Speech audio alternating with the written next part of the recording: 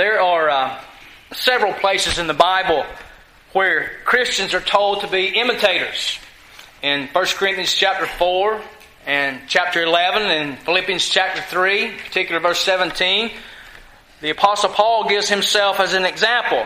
Sunday school class, this is where the verse is at. I was trying to quote to you in Sunday school and I couldn't remember it. It was from my study this week. He says, imitate me as I also imitate Christ, as I imitate Jesus. In 1 Thessalonians chapter 2 verse 14, Paul tells congregations to imitate other congregations. We need to be careful in doing that. We need to be careful that we imitate them as they imitate Jesus. Jesus told us to imitate God when He said in Luke chapter 6, be merciful just as your Father is merciful. In Matthew chapter 5 verse 48, Jesus commands Christians, you therefore must be perfect as your heavenly Father is perfect. Here in Ephesians 5, we're told to imitate God. Really? You want me to imitate God? It's the only place in the Bible where we're told to do such. This is a bold statement, right? I don't know about you, but this kind of catches my attention. It's like the Doberman Pinscher, right? Ears stick up, the tail begins to wag. There's something they're focusing their attention on. Be imitators of God. Paul is urging Christians to imitate their Heavenly Father. In chapter 4, verses 25 through 32, Paul showed the Christians specifically how he is to put off the old way of life and put on the new way of life in Christ. And now Paul sums it up in one broad command, calling us to be imitators of God and to walk in love. Just as Christ also loved us and gave Himself for us. Chapter 5 introduces us to the subject of moral purity with a contrast between God's way of love with the worldly way of lust. I use world and lust because the world has no concept of what true love is. In chapter 5, verses 1 through 21, Paul answers how Christians should imitate God. He gives them three walks. In verse 2, he says, walk in love. Verse 8, he says, walk in the light. In verse 15, he says, walk in wisdom. So you have three walks here to imitate God in these ways. Walk in love, walk in the light, walk in wisdom. But for our text today, you see on your handout there, we are like God when we walk in love. Be imitators of God, and you are like God. You imitate God when you walk in love. Verses 1 through 2, I've kind of outlined this. Just short, concise statements, pure love. Verses 1 through 2. He says, therefore be imitators of God as beloved children. Once again, we have that word therefore, which points us back to the last chapter, chapter 4, especially verse 32. And there we see kindness, tenderheartedness, and forgiveness, all of which are qualities of who? God. Those are qualities of our Heavenly Father. The word therefore, when connected to the words be imitators of God, along with the words of verse 2, walk in love, draw out the consequences of verse 32.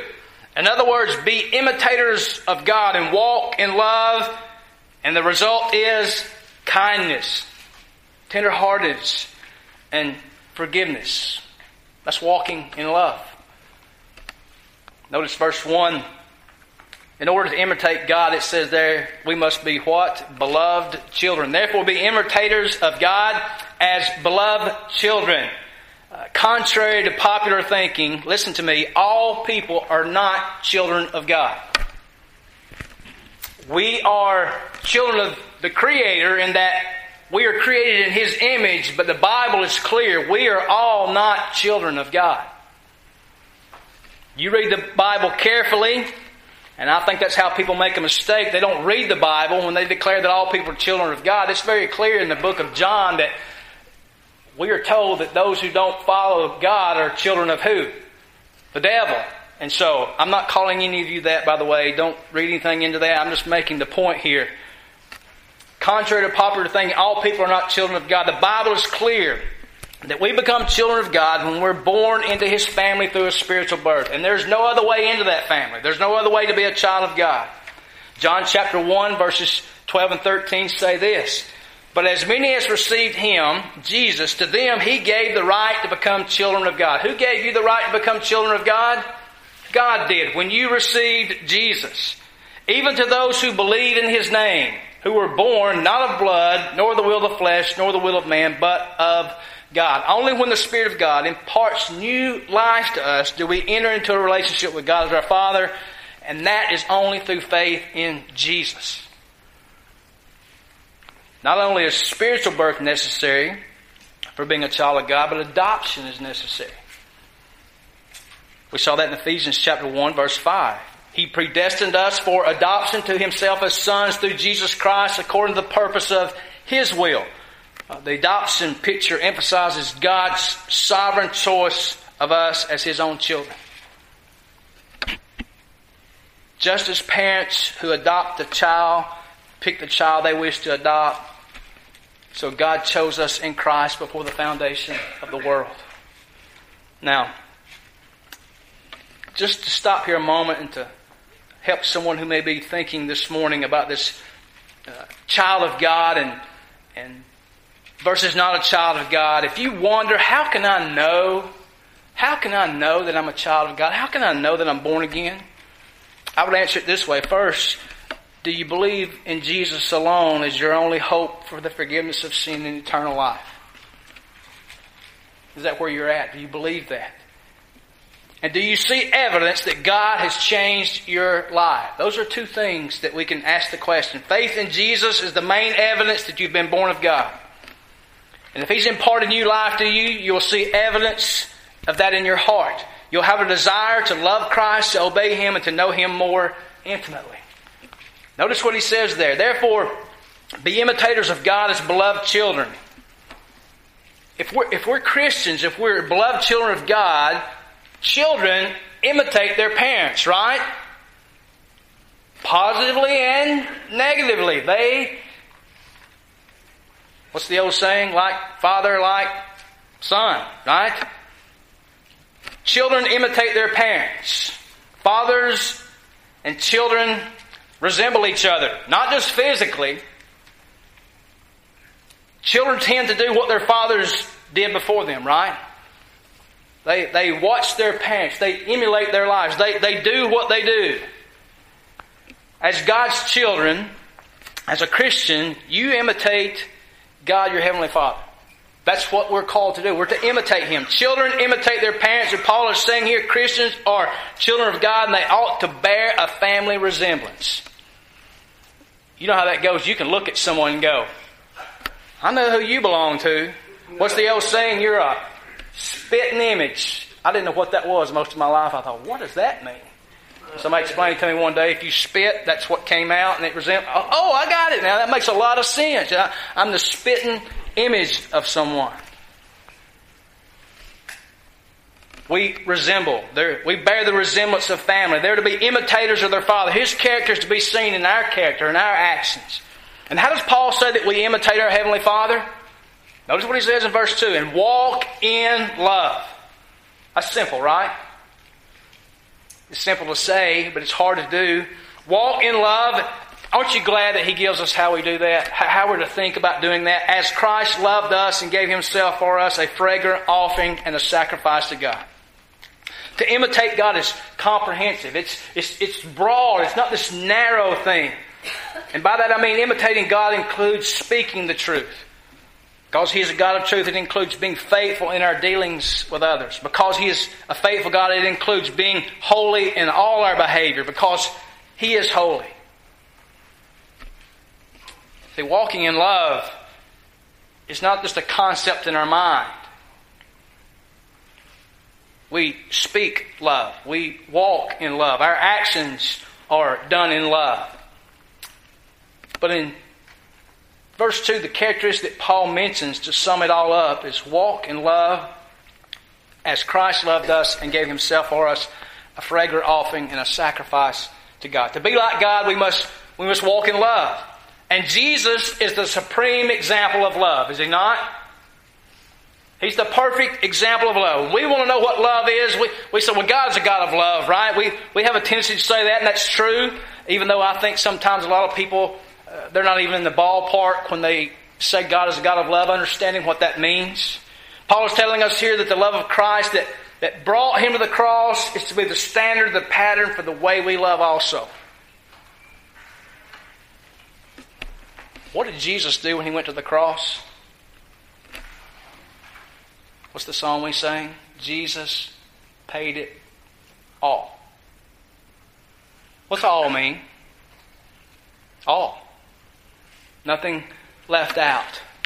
In order to imitate God's love, we must understand that God is a God of love. John 3:16, we know this verse. God so loved the world. He loved the world to the extent that He gave us His Son. That whoever believes in Him should not perish but have eternal life. Man, that's good news, is it not? You don't want to perish. You want eternal life. And that comes through Jesus. God loved you enough to give His Son to make that possible. Ephesians chapter 5, verse 25, which will be there in a couple of 3 weeks. Husbands, love your wives. If it stopped there, you'd be going, tell me how to do that, right? Husbands, love your wives just as Christ also loved the church and did what? Gave Himself up for her. Gave up. Paid it all. Made a sacrifice. Husbands, that's the way we love our wives. Jesus told the disciples in John chapter 15, verse 13, greater love has no man than this, that one day lay down his life for his friends. Jesus laid His life down. And in John chapter 13, verse 34, Jesus tells us that we're to love one another even as He has what? Loved us. And how did He love us, church? He laid down His life. He paid it all. Walking in love. These verses here tell us how to do that. I gave you this definition several months ago. It's not original to me. I ran across this. And here's the definition of biblical love, God's love, of love that's supposed to come from us. Biblical love, God's love, our love is a self-sacrificing, caring commitment that shows itself by seeking the highest good of the one loved. It's a self-sacrificing. What does that mean? I got to give up something, right?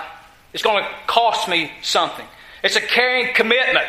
We don't like commitments, do we? Most of us, it's kind of like, yeah, maybe not. It's a self-sacrificing, caring commitment that shows itself by doing what? You're going after the highest good of that person you say you love. So let me give you a few things here. God's love is costly love. Remember, we're to imitate God by what? Walking in love. God's love is a costly love. God gave us Jesus. Jesus willingly laid down His life for His church. You and I will most likely not be required to actually lay down our lives for other people, right? It's highly possible that will never happen in our life. But love requires that we lay aside selfishness, our pride, our rights in order to practice God's love toward others. God's love is compassionate.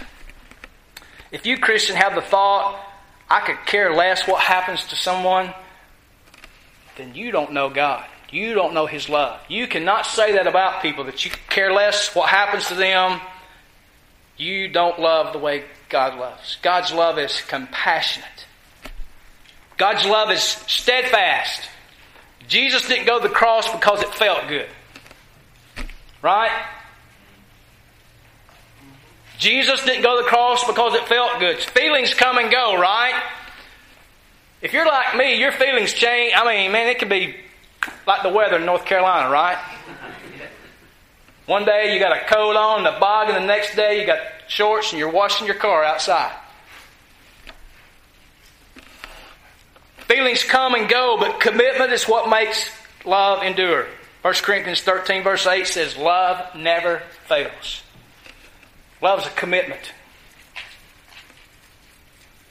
We stand up in our marriage ceremonies, most of it in our mind going, what? Oh, they love each other, right? And Hopefully that's the case. But when they're standing there and they're giving their vows to spend life together, there's a commitment being made, right? A lot of times we miss that part.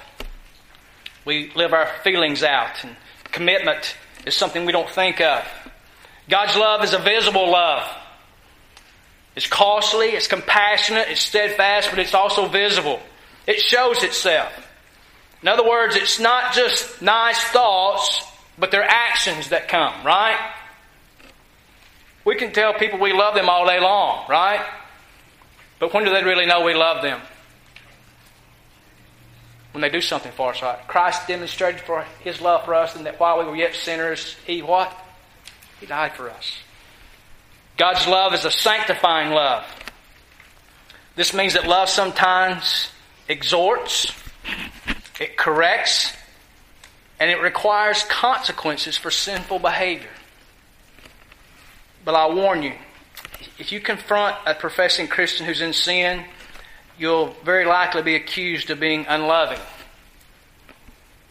even judgmental. But it is unloving to allow people to go on in their sin and destroy their lives.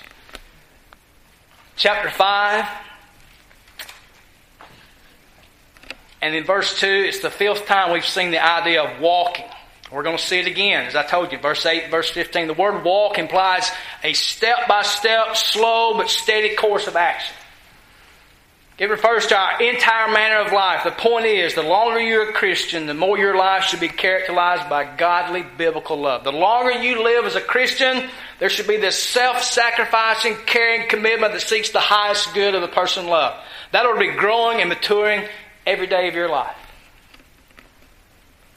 How do we walk in love? You allow the sacrificial love of Jesus to motivate you.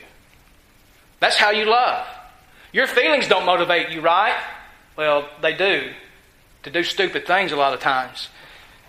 But sacrificial love of Jesus is what's to motivate us. Look at verse 2 again. Walk in love. Now everybody with me. What's the next word? As. What's that mean? Like. As Christ loved us and gave Himself up for us. A fragrant offering and a sacrifice to God. The love of Jesus that took Him to the cross, the love that Jesus had for us, is to be the model, the guide for the way we love also. Verse 2, Jesus loved us.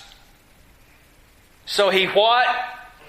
Gave Himself for us. Be imitators of God. Love like God. Love like Jesus. And Jesus did what, church? He gave Himself for what? Himself? He gave Himself for us. Jesus took our sin upon Himself and paid the penalty for our sin in our behalf. The love of Jesus is seen in His death, a death that satisfies the justice and wrath of God against our sin, which is the meaning of that phrase, a fragrant offering. When you think fragrant, what do you think? It smells good, right? That's not really what it means here. It's a fragrant offering and a sacrifice to God. The idea here is that Jesus giving Himself as your substitute was an acceptable sacrifice to God. And by the way, it's the only sacrifice that is acceptable to God. There is no other sacrifice that brings us into a position of being right before God. Now, some application here.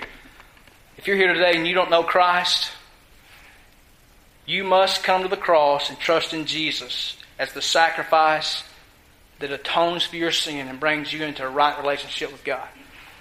The majority of people, and I don't want to be too general here, but the majority of people at somewhere in point in time in their life, and you're going to say, well, there's atheists and agnostics. Okay, yes. And by the way, atheists are religious. They believe in something. They have a religion they look at. But if you're here today and you're lost, you have to come to Christ and trust in Jesus as your atoning sacrifice in order to be reconciled to God. Everyone thinks at some point in their life, where am I in my standing with God, the Creator? We all think that, right? You think about it before you got saved. That was something that crossed your mind periodically, right? Where am I at in my relationship with the Creator? Well, if you've not come to the cross, if you've not trusted in Jesus, you're not right with God. The bottom line. That's what the Bible says. And here's the application. If you're a believer today, imitate God. Be like Jesus. Jesus' love was sacrificial. To love as God loves is to love sacrificially. To love by giving ourselves as Jesus gave Himself. You want to know what your standard of love is? You look to the cross. You look to Jesus who gave it all. The key to being a person who's able to be kind and loving and forgiving is that you realize what God has done for you in Jesus.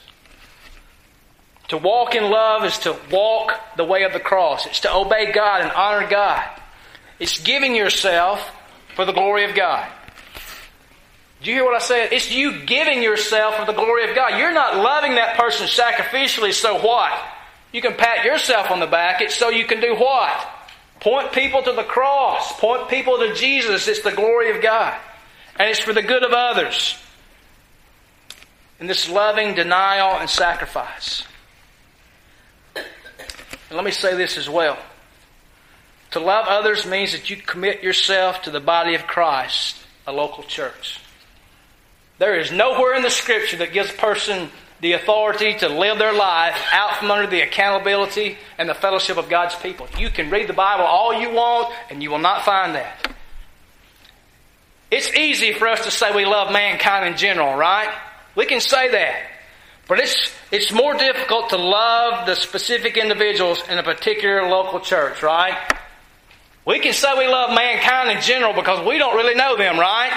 But we know each other, right?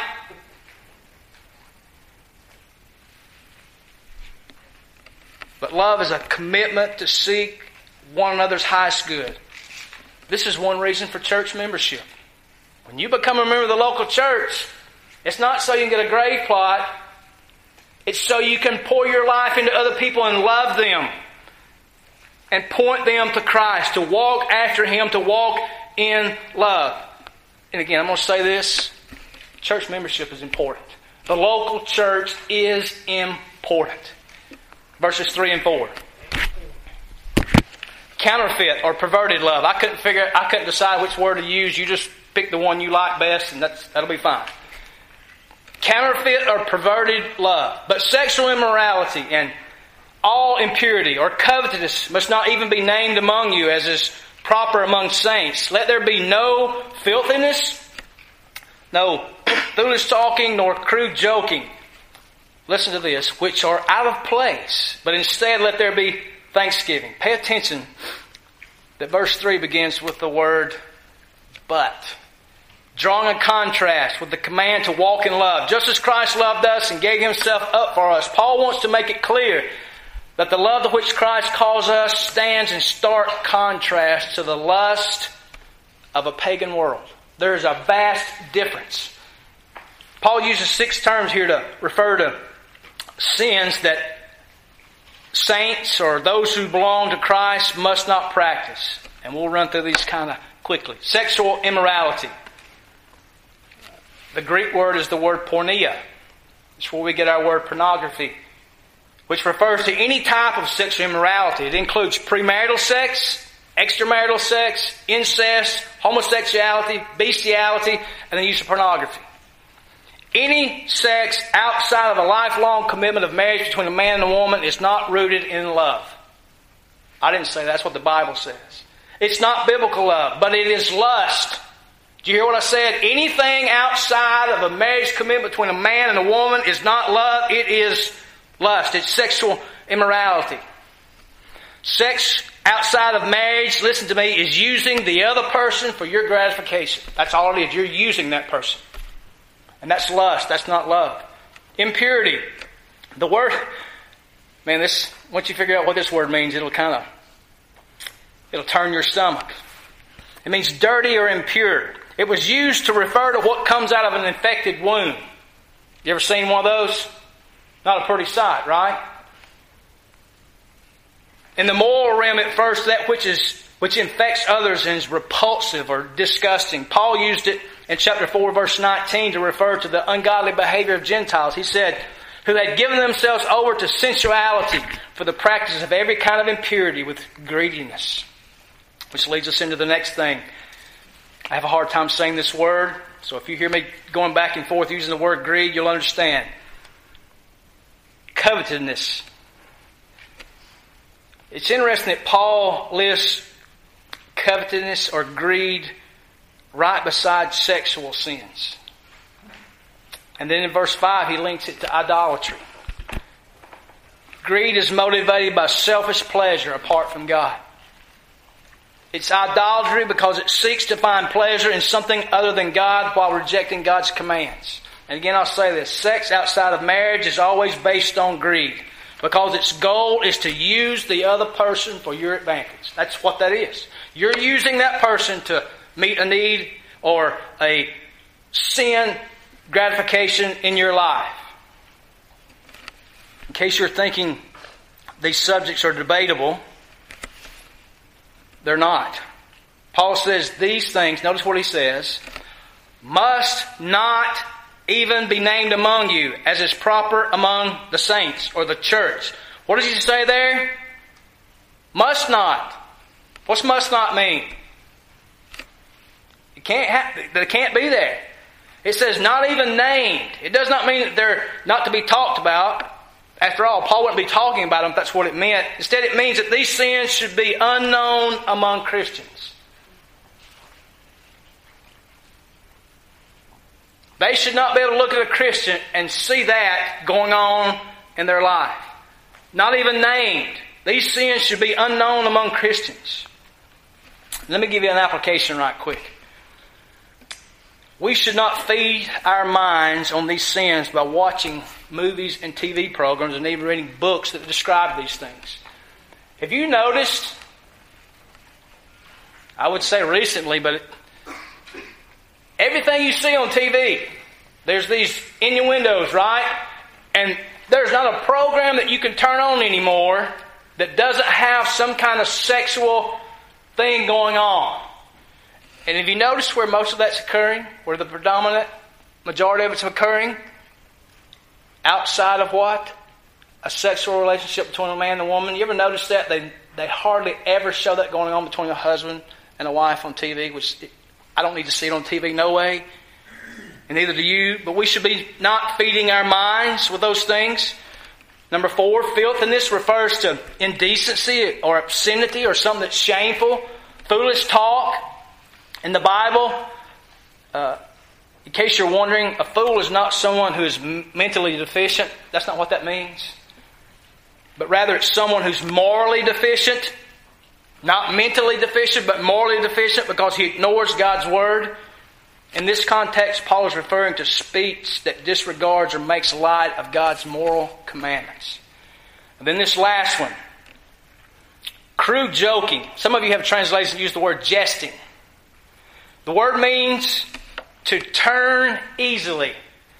It has the idea of someone who uses clever words with a double meaning. So he can turn something into a dirty joke.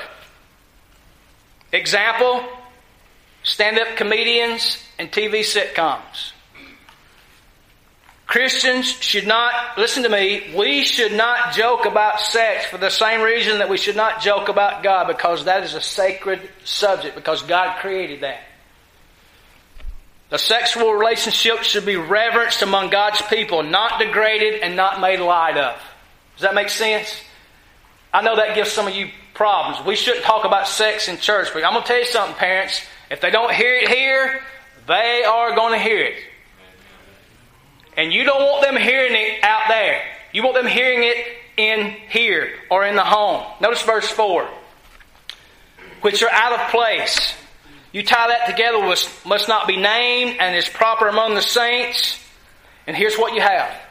These sins cannot in any way be justified, and they are not to be tolerated. You cannot justify them. Oh, I love him. No, that is not love. That is lust.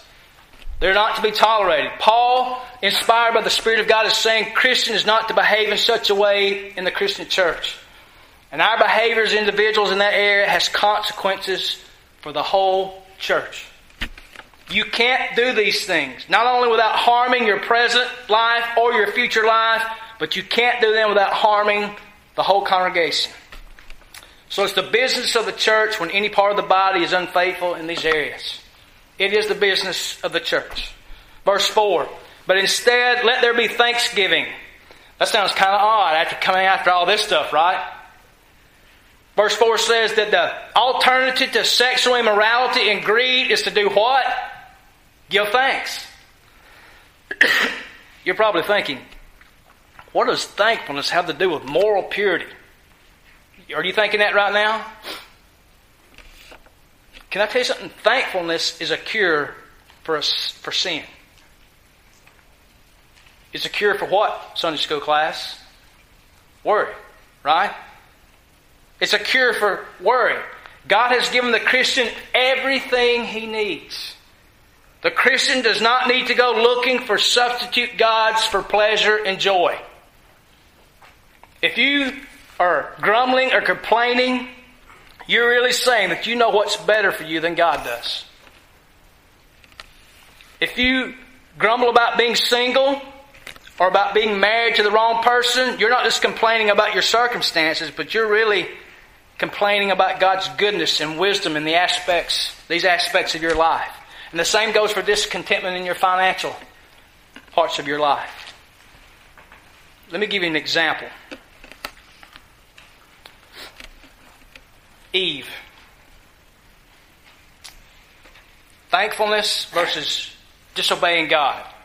Now, Eve wasn't involved in sexual immorality as we've been talking about here, but the idea is disobeying God.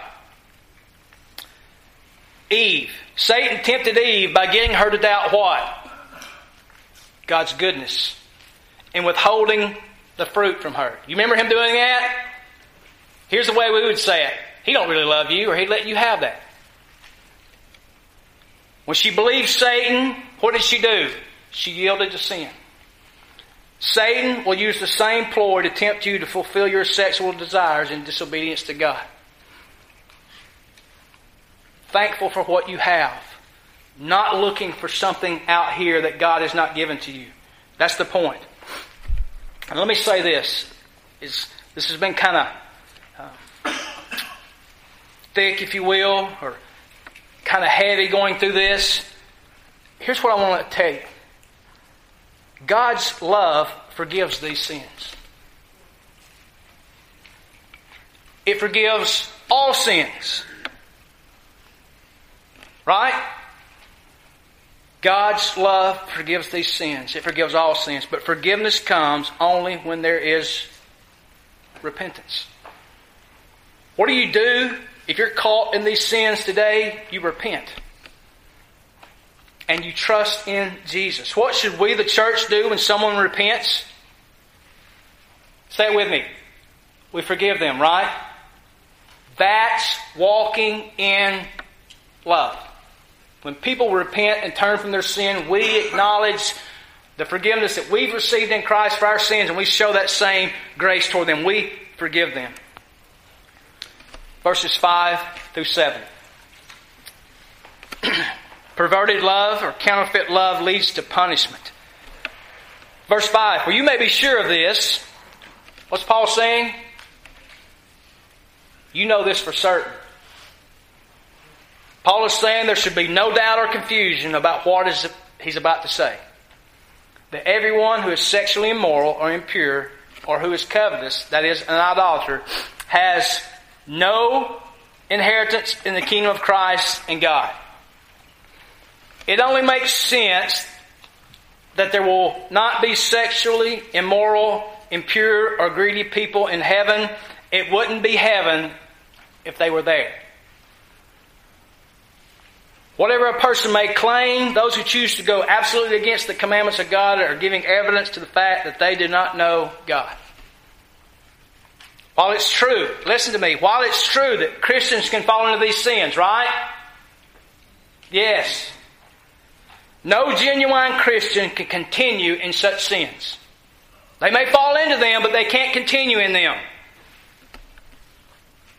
That's not my idea. That comes from 1 John chapter 3, verses 7 and 8. Little children, make sure no one deceives you. The one who practices righteousness is righteous, just as he is righteous. The one who practices sin is of the devil. Look at verse 6. Let no one deceive you with empty words, for because of these things the wrath of God comes upon the sons of disobedience. Paul says, don't let anyone, what? Deceive you with empty words. Empty words refers to that which is without truth. Don't be deceived by such things. Why? For because of these things, what he just talked about in verses 3 through 5, because of these things, what does it say next? The wrath of God comes upon the sons of disobedience. Don't be deceived, because the end result is what?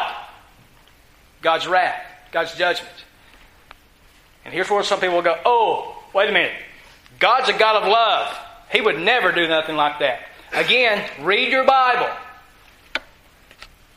There are those who will say, including Christian leaders, you're under grace. God's a God of love. He will not condemn you. He understands your weakness. Here's my response to that. Chapter and verse.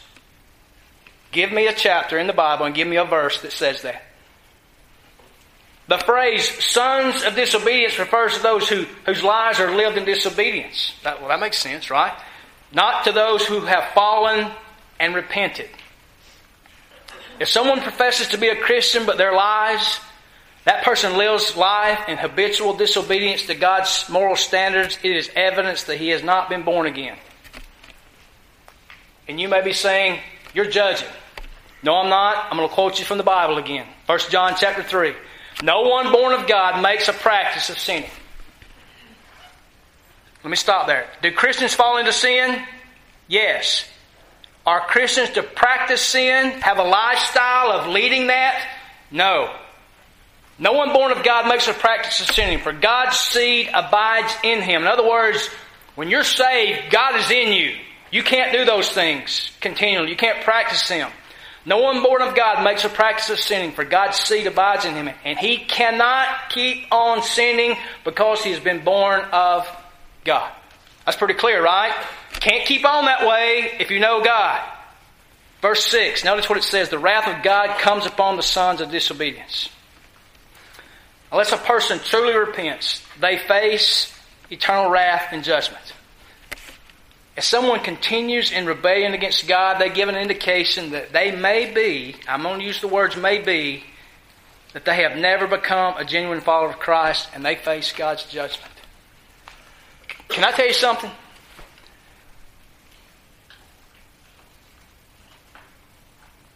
I wish these things weren't in the Bible. I wish God wasn't a God of wrath and judgment and punish people. You know why I say that? Because I don't want people dying and going to hell. That's why. Out of God's love, out of His holiness comes love. And God can't be a God of love unless He's a God of judgment and punishes what is not love. In 1 Corinthians chapter 6, verses 9 and 10, Paul makes another similar statement. He says, or do you not know that the unrighteous will not inherit the kingdom of God? Do not be deceived. Neither the sexually immoral, nor idolater, nor adulterer, nor men who practice homosexuality, nor thieves, nor the greedy, nor drunkards, nor revilers, nor swindlers will inherit the kingdom of God. You're going, at this point in time, you're going, this is awful. This is terrible, right? But if you read verse 11, and such were some of you. He's talking to Christians. You used to be these things. What's the difference? But you were washed. But you were sanctified. But you were justified in the name of the Lord Jesus and in the Spirit of our God. Some of us sitting here today that profess Christ, we were some of these things, right? But what happened to us when we trusted in Jesus? He what? He washed us. He sanctified us. He set us aside and made us holy, and He justified us. He says, you are right with God, all in the name of Christ, and by the Spirit of God did that happen. Verse 7, therefore do not become partners with them. This is a warning. Let me say that again. This is a warning. Them refers to the sons of disobedience who are under God's wrath in verse 6. Don't partner. Don't share with them in their sin. The idea is that of taking part in the worldview and conduct of those who are disobedient toward God. And according to the Bible, to do so is contrary with membership in the people of God.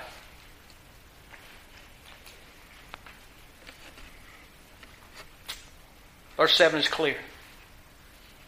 Don't become partners with them. So here's what we want to say. Christian, don't imitate the world, but imitate who? God. And you can do that if you know Jesus, because the Spirit of the living God lives in you and has transformed your life. Therefore, if anyone be in Christ, he is what? A new creation. The old is passing away and the new is coming. Don't imitate the world, imitate God. As children, walk in love and speak the truth in love. You have the living God as your Savior today. The Creator of this world is your Savior. He's more satisfying than sexual sin or greed. I know for some of us that's hard to believe. But God is more satisfying than the things that are listed in verses 3 through 5. He's a God worthy of endless thanks. Worship God alone. Don't look for cheap substitutes. And let me say this to Christians as well. When you're sharing the gospel with people, God is a God of love, right? Jesus died for your sins. He lived a perfect life in your place, and He rose from the dead so that you could be saved. Walking in love is warning people. It's speaking the truth. That is not automatic for their lives unless they turn from their sin and trust in Jesus. They face what, church? The judgment and the wrath of God.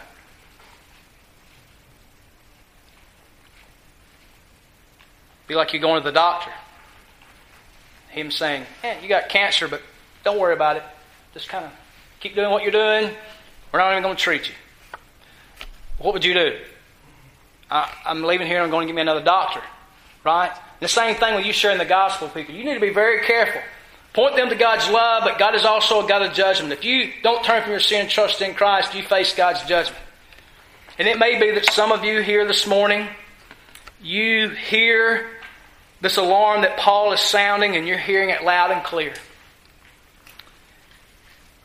If you walk in the way of the world, it will lead you to the world's tragic end. But if you can hear God's word warning you and calling you to repentance, well, then there may still be hope for you today. Let's pray.